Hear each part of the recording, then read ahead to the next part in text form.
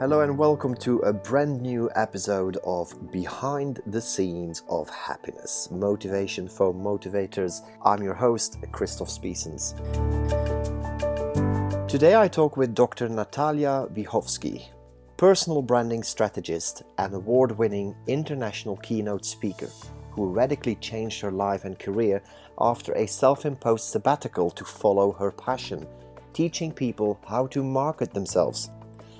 We talk about the power of showing up authentically in today's digital world, why self-work is essential and how to deal with challenges such as imposter syndrome and stage fright, but also what it really takes to make our New Year's resolutions really work, and so much more. Enjoy. So today I'm extremely pleased, not just that it's the winter solstice, but that I get this wonderful opportunity to talk to a true LinkedIn influencer who's been on my radar for quite a while, and that's the wonderful Dr. Natalia Wiechowski. I hope I pronounced that correctly.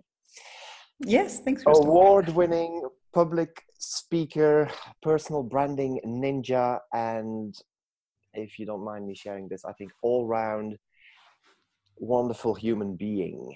And the reason I'm saying this is because you are so kind and generous in sharing enormous amounts of free resources through social media channels such as LinkedIn, which provide huge value to not only your followers, but also to the general public.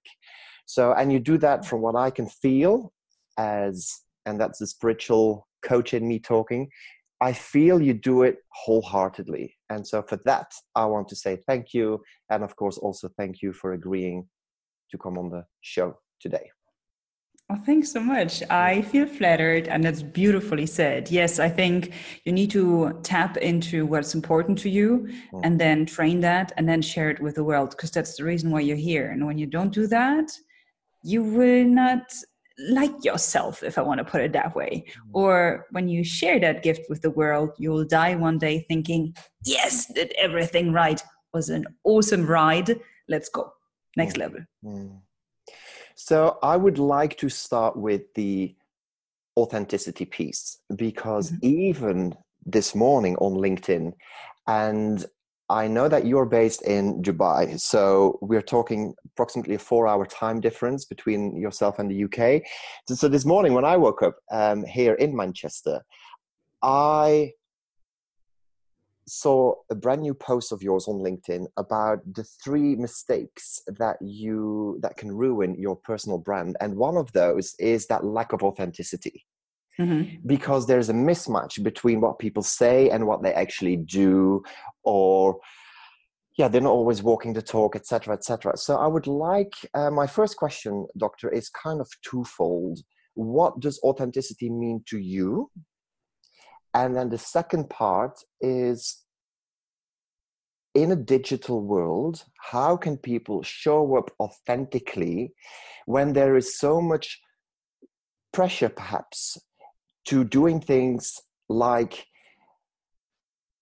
that motivational speaker who's much further along the line does it, or that politician who's got far more resources and a team of producers around them who can do it in a much more, in a grander way? How can one still show up authentically and create authentic content on LinkedIn, for example?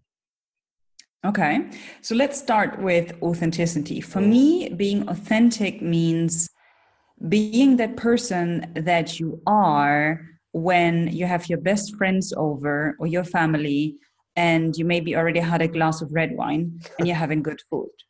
If you don't drink, you don't need to have the red wine. But the person that you are at the kitchen party, the person that you are close to your friends, where you are pure, where you are truly you, and in a majority of cases, you will also make people laugh. That's at least what I see. That is authentic as a foundation. But then on top of that, and I think that's something that a lot of people are missing out on, is, yes, be authentic, but also be diplomatic, especially in political situations and on social media. So be diplomatic and professional when the situation requires you to do so. I don't think that somebody is not authentic because usually that person swears like a crazy person, but now he's on LinkedIn or she's on LinkedIn and just transports the same message, but in a very provocative way without using, colorful language.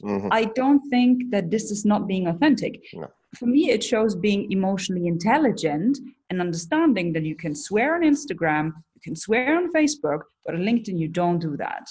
Or, so I think it's about emotional intelligence and being diplomatic and professional in specific scenarios while still sharing your unique truth and voice. This is how I would define my version of authenticity. And how do you do that? You don't need a huge budget for it. You just need to sit down, sit down, because it's work. We use the word just way too often. So you sit down, you structure your thoughts, you get clear on the message that you want to share with your audience. And when you share that message and transport it through a story and then have a call to action or a question in the end, people will like you and they will engage with you. And that is possible on a small budget. And you start like this, and then the more money you'll have, then you can hire a professional videographer, you can hire somebody who edits and cuts that for you and make it a little bit more fancy. And then you can invest into ads to push that to a wider audience. But you don't need that in the beginning. Start with what you have. But in order to create this content, you need to work on yourself and to figure out what your message is and why you're here. And then work with coaches and with experts to be able to share that you. So get rid of fears and limiting beliefs and all of that. Sure. Great. Thank you for sharing your personal definition of what authenticity means to you. And also, when you went into the answer to part B of my question, a word that came to mind is trust. It's regardless of how you do it, it's about trusting that when you come from an authentic angle, the way will show itself and the how will follow your why, so to speak. So I can, one of the things that because you mentioned, you can be yourself. If you curse a lot, you can still express yourself. You don't have to use colorful language. It really resonated with me because I was scanning through my thoughts and through my career as a learning and development facilitator first, and then as a public speaker and coach. If the message and the intention are right, you can pitch that to pretty much any audience. Yeah. But that's driven by a certain authenticity, I think, because the authenticity just keeps you in check, and it stops you from saying from going out. Absolutely. It's like a frame or something. So you bounce off the frame left and right, which is then based on your values. Exactly. And depending on the audience, you just you need to be flexible. And you can also test how far you can go. But this is for me when this small puzzle piece of being diplomatic and emotionally intelligent and professional is very important, because that's something that a lot of people don't get. They think that once they're authentic, they need to be like, hey, take me as I am, I'm here, hey, I'm authentic. That's not what authenticity is. That's being, I don't know. Loud. Yeah. Better word. That's being loud. And that might work for some people, but hey ho. And I like the framework because it's true, and your values keep you in check. Yeah. And for me, authenticity means going to bed with a clear conscience every night, and you just know whether you have made a small white lie to please that person in the audience or to please that stakeholder, or whoever it is, and it doesn't sit right. It's like, that was not me, so I need to avoid that next time, because this is not going to bed with a clear conscience. And I think we all have our system, our metrics system in place to measure how we stay authentic or not. So this is what you do very well in terms of helping other people with. You help them recalibrate with their authenticity, with their values, with who they are, etc. And you call it coach sulting, I believe. Yeah. Is that right? But mm-hmm. you weren't always in this line of work, because you, of course, you had your doctorate in your doctor of philosophy. Is mm-hmm. it social sciences? Have I got that right? Yeah. And then you had this very successful corporate career for a couple of years, and you successful on many different levels, but mm-hmm. inside you weren't truly happy, right? And then I believe you took some time out. You went on a sabbatical. Can you tell us a little bit, not so much perhaps about the sabbatical, but about the transition from the sabbatical into what you do now? The reason I'm asking that, Doctor, is because this morning you posted about young life coaches. One of the mistakes they make is that they don't back up their credibility by not giving enough examples. So here's my devil's advocate question. And you know, that's the nature of the podcast. How did you, during the transition of going from corporate to personal branding, marketing, how did you back that up with potentially a lack of experience in that next field? Yeah. So during that sabbatical, my core work was self-work and questioning everything that I have ever learned. So I needed to touch every concept that I was aware of, like politics, family, society, success, career, anything, friendships, nutrition, God, anything. And I asked myself the question, what is it that I was taught by, let's say, an entity or society? What is it that my peers and family wants me to believe? And what is it that I actually believe? And it was shocking how different the answers were.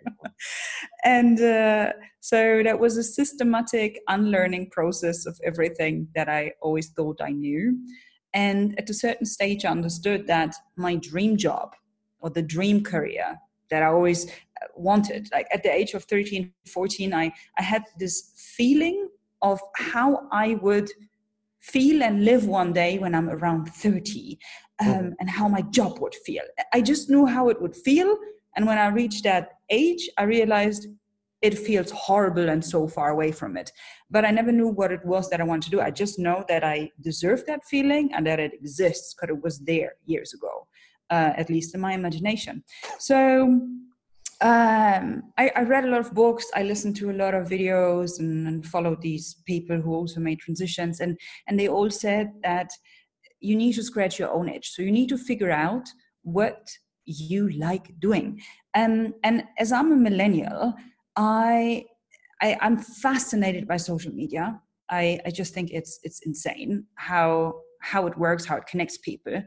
I was always fascinated and slightly annoyed by people who do not have a lot of knowledge or substance, but they are brilliant in selling themselves. And when they're successful, that was just a hate love.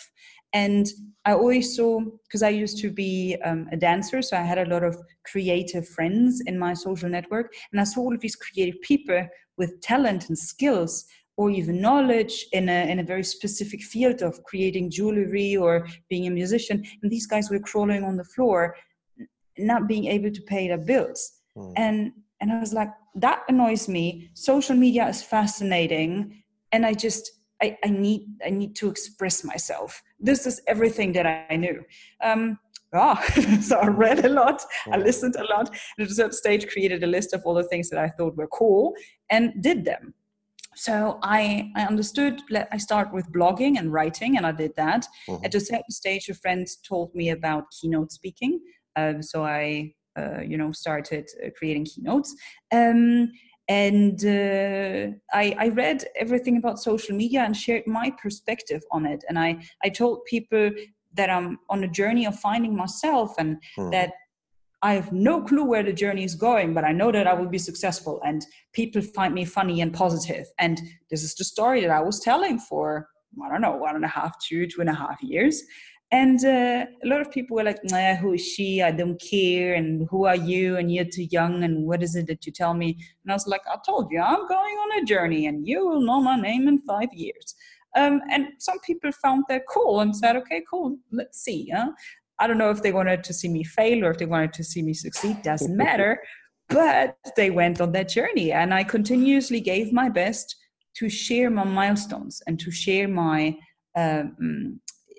like the things that made click in me and how that changed my way of working and living. And eventually people started approaching me and said, you're good in this, you talked about this, can you help me with this, can you do that?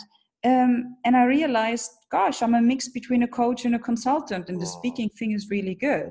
And that somehow then became more often and understood, okay, this is where I get money from, and this is where I can charge more for, and this is just a time waster, so I kicked it aside. And and then I just really focused on getting testimonials, getting those big clients, and ta-da! So that's the transition from A to B. Super messy, very painful, very embarrassing, but hey, super authentic. Exactly. It is what it is. What do you want to do? Wow. Thank you for sharing. You're welcome. Something very interesting you mentioned towards the end there that I want to come back to. Sometimes people help us, or they reflect back to us. They say, oh, you were really good at this. This works. That doesn't work so much. Or have you considered doing this and that? In my personal journey, the feedback from other people has helped me to better understand what it is exactly that I do. Is that similar in your experience? And absolutely. Is that, so is that something that you now recommend in your work? Do people do is like keep your eyes and ears open for feedback and take it all in? Absolutely. I mean, for me, the aha moment was when a friend I would call her a colleague, who then turned into a client. She approached me one day with a huge book in her hand, and she said, there's this book, it's way too thick, I don't have the time, can you read it and teach me everything that is in it? By the way, you do that anyway. And I looked at the book and it said personal branding, and I was like, what the fuck does that mean? I have no clue. And it's like, oh yes, of course, that's what I do, give me 2 weeks. And I read the book.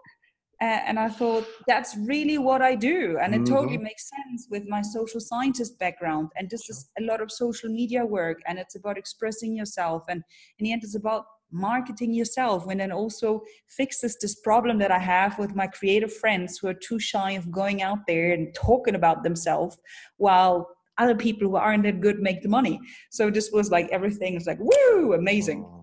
But yeah, in one of my first sessions with my clients, I tell them, task number 1, ask your 5 closest friends who you are, what you are good at least 3 till 5 keywords. And they're always surprised and shocked, because the idea behind it is, in my opinion, we take what we are good at for granted.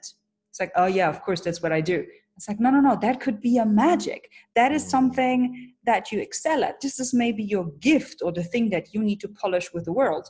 I think this is also directly connected to the fact that the way how we are raised, or the way how people market to us, is always looking at our flaws and looking at our mistakes. Is about fixing your flaws. Also at school, it's always about, oh, you're not good in mathematics, or you're not good in English, or you're not good in chemistry. Let's talk about the fact that I'm good in math and in, I don't know, biology, and allow me to focus on that, because the rest in real world, in a real scenario, I will outsource to somebody who's nailing it. You cannot be an expert in everything. But this is not how the structure, the system that we are raised in functions. So I think that's why we also look at ourselves rather from the, where am I not good at, instead of appreciating what we know and what we have. So yeah, definitely. Ask your friends, ask your mentors. Be open to feedback.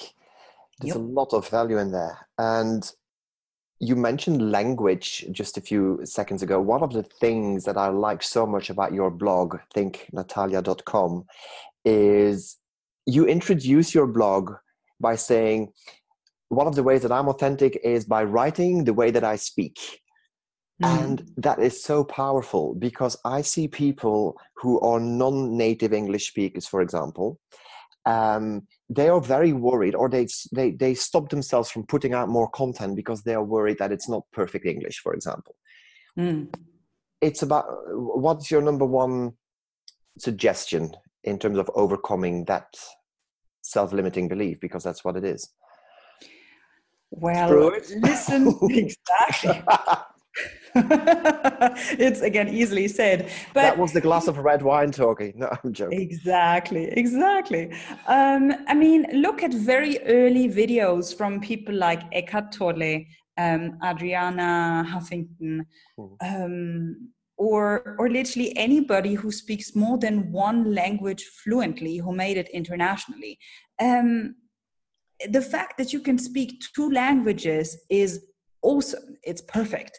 And when you think that, pardon me, your English is not good yet, then find a way how to fix it. Instead of being, oh, poor victim, poor me, either get a private teacher or go to conversation classes, read English books, um, join a club in which you train that. So either you really work on improving that if you see it as a real problem, or you just stop talking about it and just create it and Yeah, work on yeah. it and go You with the work with flow. it, perhaps, yeah, because Yeah, that is your yeah, energy, and some people will resonate exactly. with it very beautifully, because the threshold might be lower, and therefore you're more accessible and more relatable. Good. Okay. So, to me, you're like the epitome of confidence. When I see you on LinkedIn, when I see you, it's part of your brand, but it's an authentic confidence. And Yeah. I would like to talk about confidence for a few moments, if that's okay. You do keynotes, for example. I do keynotes. Behind the scenes, you experience stress. I'm talking about me, not yourself. You experience anxiety. I'm an empath, so I pick up on energy before I'm even at the venue.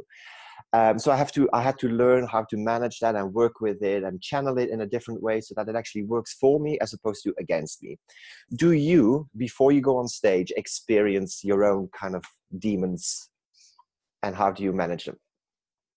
I think that everybody who has found his thing and shares it with the world is nervous. I've just recently watched a documentary about Steven Spielberg. I don't know Mm-hmm. how many years he's directing movies. And he says that before every new movie, before actually every scene, he's just freaking out because he has no clue what he does and he doesn't know where the journey goes to. But once he starts, he's in the flow and it will be amazing.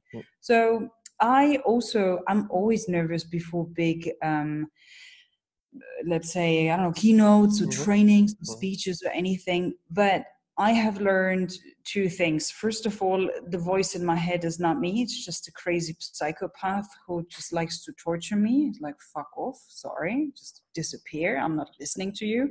And mindfulness and meditation Yes. practices help a lot. Mm-hmm. A lot.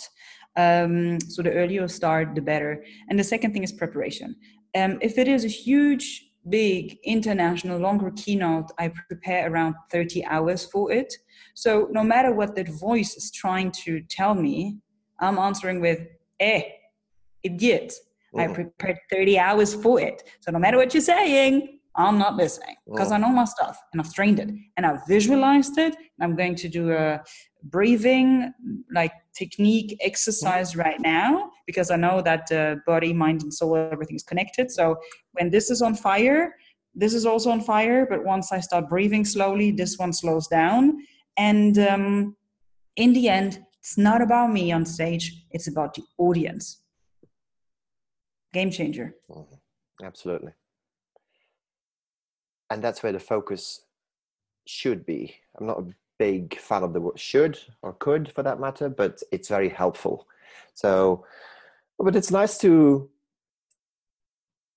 hear that people who do it for a living still experience those gremlins, and also nice to learn how you manage them.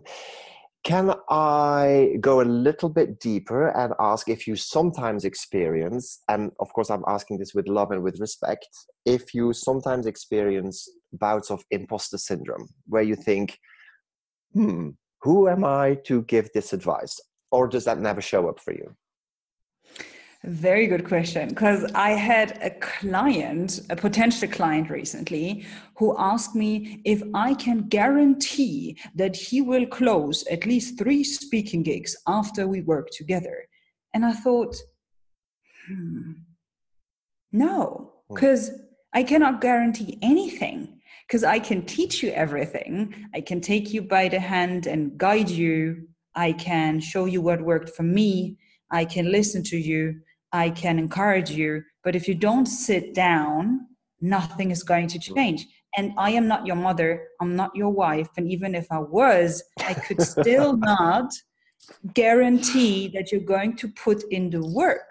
Because this is the difference between, learning and then applying. And the application process is always different for every person. So no, I cannot guarantee that.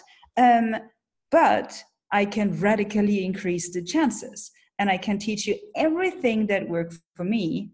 And if you realize in the process that you're not good in closing, then maybe you hire a sales expert who does that for you. Mm-hmm. But sales is then a totally different area, and I am personal branding. So you manage your imposter syndrome by keeping it real, I think. Yeah. This is what I do. This is what I'm good at. This is my experience. I can help you with A, B, and C, but D, E, and F, over to you. Exactly. And I think that's authentic for me. That's honest for me. And when I have the feeling that I'm not the right person for this client, I say that. Mm-hmm. And a lot of people say, oh, you can't do this. You're losing out on, I don't know, on money, on opportunities. I just, because when the chemistry is not right, it will not work. That person will not be as successful as he or she could be. And it's like dessert. Some people like pancakes, and some people like mousse au chocolat, and some people like, I don't know, whatever it is.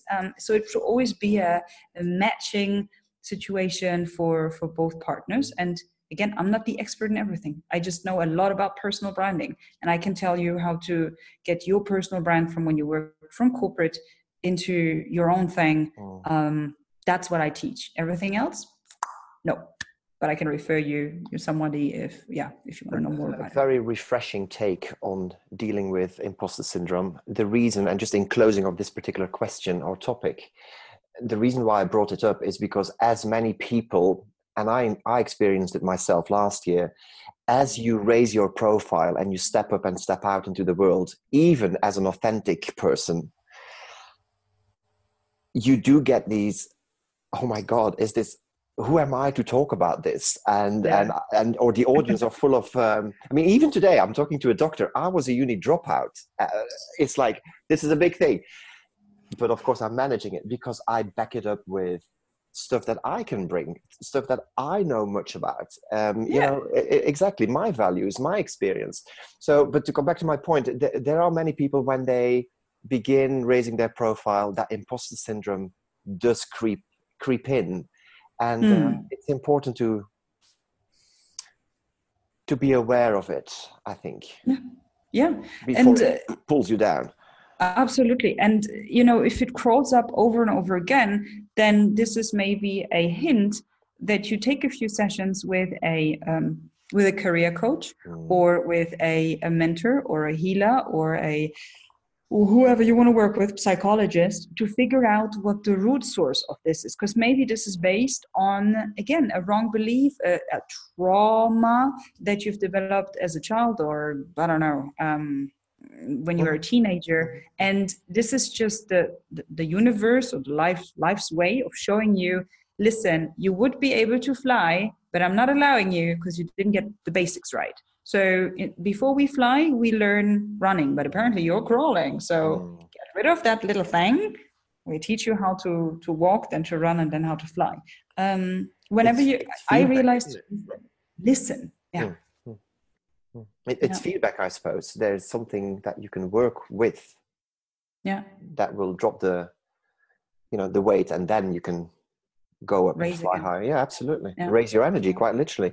So I see you doing all this wonderful stuff on LinkedIn, and then there is like an army of people, fans, followers, strangers who engage with your content. And then I also sometimes go back to your post, and I see, oh my God, Natalia has literally, you've either liked or you've commented, you've provided feedback. How do you stay on top of following, staying engaged with your audience? And do you ever need a break from all things digital because you've had it? Or does that never happen? For me, I see social media as a business tool, and my business is to make this world a better place through my knowledge and through helping people market themselves and expressing myself. So that's my business. So I understood that when you engage with comments, you connect deeper. And I think we all follow people, and we are followed, right, at a certain stage on social media. And I don't know about you, but it sounds bizarre when I say it like that. Let me rephrase that. I have also a few people that I follow who are 3, 4, 5, 10, 20 years ahead of me. And when they comment below my post, or when they send me a direct message, I'm like, oh my God. And I think, wow, it's a human being. Oh my God, but he texted me or she texted me. It's a big thing. Yeah. Right, exactly. So this is how people must feel when I answer their messages. I was like, okay, cool. So I think the more you grow, the more you evolve as a human being, the more you understand that everybody's just a human being. And in German, we say everybody just boils with water. Right, but it's challenging to get that into your head that we're all the same. It's just that some people have more experience and put in more time and love into what they do. I make sure that I have specific times that are spent on social media. So in the morning, I wake up, I meditate, I have also breakfast, and I work on the things that are important to me. Then there is a time frame for emails and social media, and that time frame is maximum 3 hours long, maximum. That's really on a super hectic day when I also need to make sure that, okay, that could be an offer, and that could be a keynote, right, and everything like that. And then maybe half an hour in the evening, but that's it. It's like I don't, my phone is always on silent. It even doesn't vibrate because it drives me insane. It's just all of these instant notifications and tones, and I'm a sensitive person. I can't. It distracts me. Mm-hmm. So dedicated times for social media, and I definitely spend less time on it on the weekends. Mm-hmm. And every now and then I also take like a 5-day detox or something. But it's not really that I'm not allowing it to drag me down anymore, because in the end, it's a tool. It's an app. It is a platform. How unbalanced do I have to be to not understand that? So yeah, I give my best to really remind myself every day, it's a tool, it says nothing, it has nothing to do with me. It's how I communicate with the world, how I grow my business, how I help people. But when it takes over, it's time to take a break and step aside.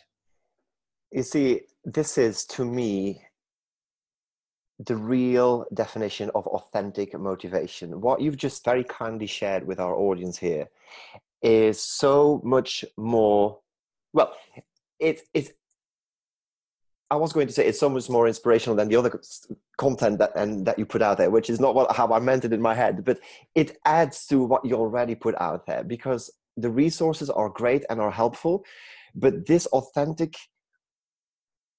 admission, really, although these social media platforms being crucially important to the success of your personal brand and your business, you can still say, as a leader in this field, no, I have my limits, I manage it, because I need to strike the balance between the digital and the non-digital, otherwise I can't function effectively. Yeah. But it's very refreshing to hear a leader in their field say that. So honestly, so thank you for that. You're most welcome.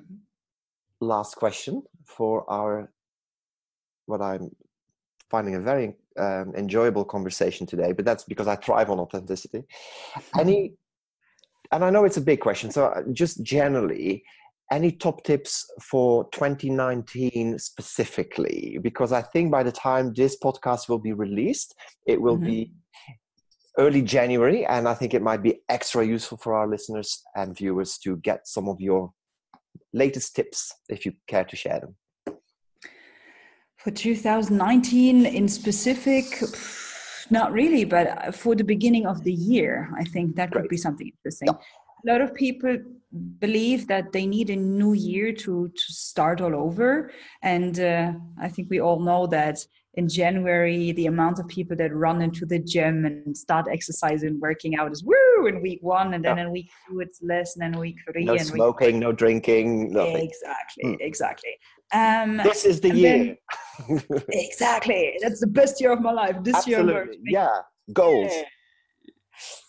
Yeah, it does not happen in the majority of cases because the reason why you do that, your why, is not convincing you. It's not strong enough. Classic example. A lot of women say, I want to lose weight because I want to look good on my wedding pictures.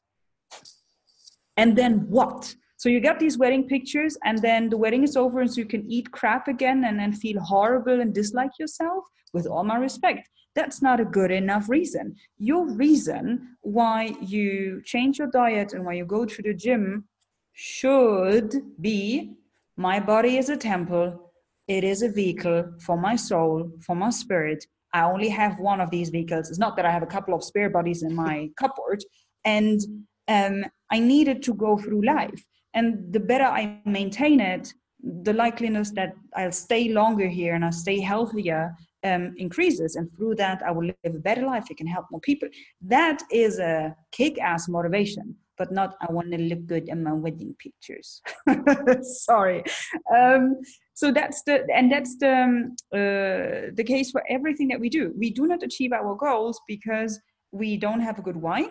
Mm-hmm. And then we also don't have the system or the structure around it. And that's a very, very complex scenario or a very complex matter. But the earlier we all start working on it, the more successful and balanced and happy we will be. So our social environment is definitely how we eat. It's the people that we spend time with.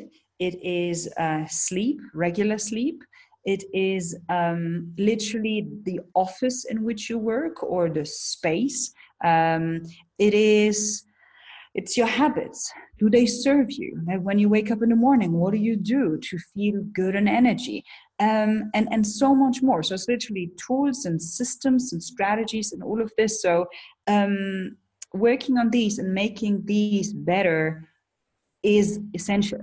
And we need approximately 30 days to implement a new habit. So take one bit after the other, not everything and feel overwhelmed. Just make a list of the things that do not serve you. So start maybe with journaling and then writing it down and then create a plan and say, in this month, I'm going to quit so-and-so.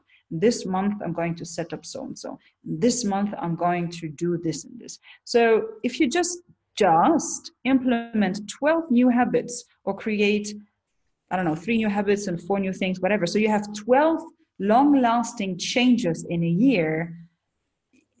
I mean, the way how you live your life is just as if you're newborn, as if you're reinvented, and nobody will do that for you. I mean, you need to understand that you need to take ownership for your life. You can get coaches and mentors and whatever, but these guys will only teach you how. They cannot lift the weights for you. And you will be able to lift these weights again when you have this why, when you have the structure, the people, and everything that I just described. And to come full circle, it's all about that authenticity again, isn't it? Why am I so keen to achieve this goal? Do I really need to achieve this goal, or am I actually fooling myself? Am I trying to be someone that I'm not? Because that makes it all so difficult to do. Whereas when you come from an authentic angle, the goal is so much more inspirational and achievable, because it's not without effort, but it's more, it's a different energy. It flows better. Yeah, some people say that when you have found that, it's a little bit as if this why or this target is pulling you towards it, while when you're trying to achieve something that somebody else told you to do, for example, oh, my best friend told me I need to stop smoking, then this is a push factor, and you continuously need motivation. So the pulling force is stronger than the pushing force. And in the end, there is no right or wrong. It really goes back to, how do I want to live my life? How do I want to contribute? It is a learning curve and a journey and a process, and it will take time, and there will be ups and downs, but have the courage to take the first step towards that, because it really works. And I think that this whole sphere, or this whole idea, still has a little bit of a image problem, because some people who are teaching in this area, they make it look a little bit airy-fairy and uber inspirational and spiritual. You decide how far you want to go. You decide what you want to do. Find people that speak your language. Find the right people to support you in that. But start working on yourself. Start working on yourself. And I'm going to add this, I think, because people often ask me, how do I become, oh, Chris, you're so keen on this word authenticity. How do I become more authentic? Well, it's actually, because you mentioned the word unlearning a while ago, when you did the work on yourself. My number one advice is, stop doing all the things that you know are not you.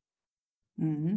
And so when you peel all of that back, you become a calmer, quieter, that's fine, version of you. And people think, yeah, but I'll come across so different, I'll be quieter or whatever. Then that's fine. But first, sometimes you need to get quiet in order to hear hear a different voice, and then work with that. So some great encouragement in this conversation. Thank you, Dr. Natalia, for all your wholehearted input and energy. It's been a joy talking with you today. What is the easiest way for people to find you? What's your favorite way for people to get in touch with you? LinkedIn. Just send me a message on LinkedIn. If you don't have a LinkedIn profile yet, then go to my webpage, thinknatalia.com, and send me a quick message. Thank you so much. I wish you a very continued, authentic lifestyle 2019.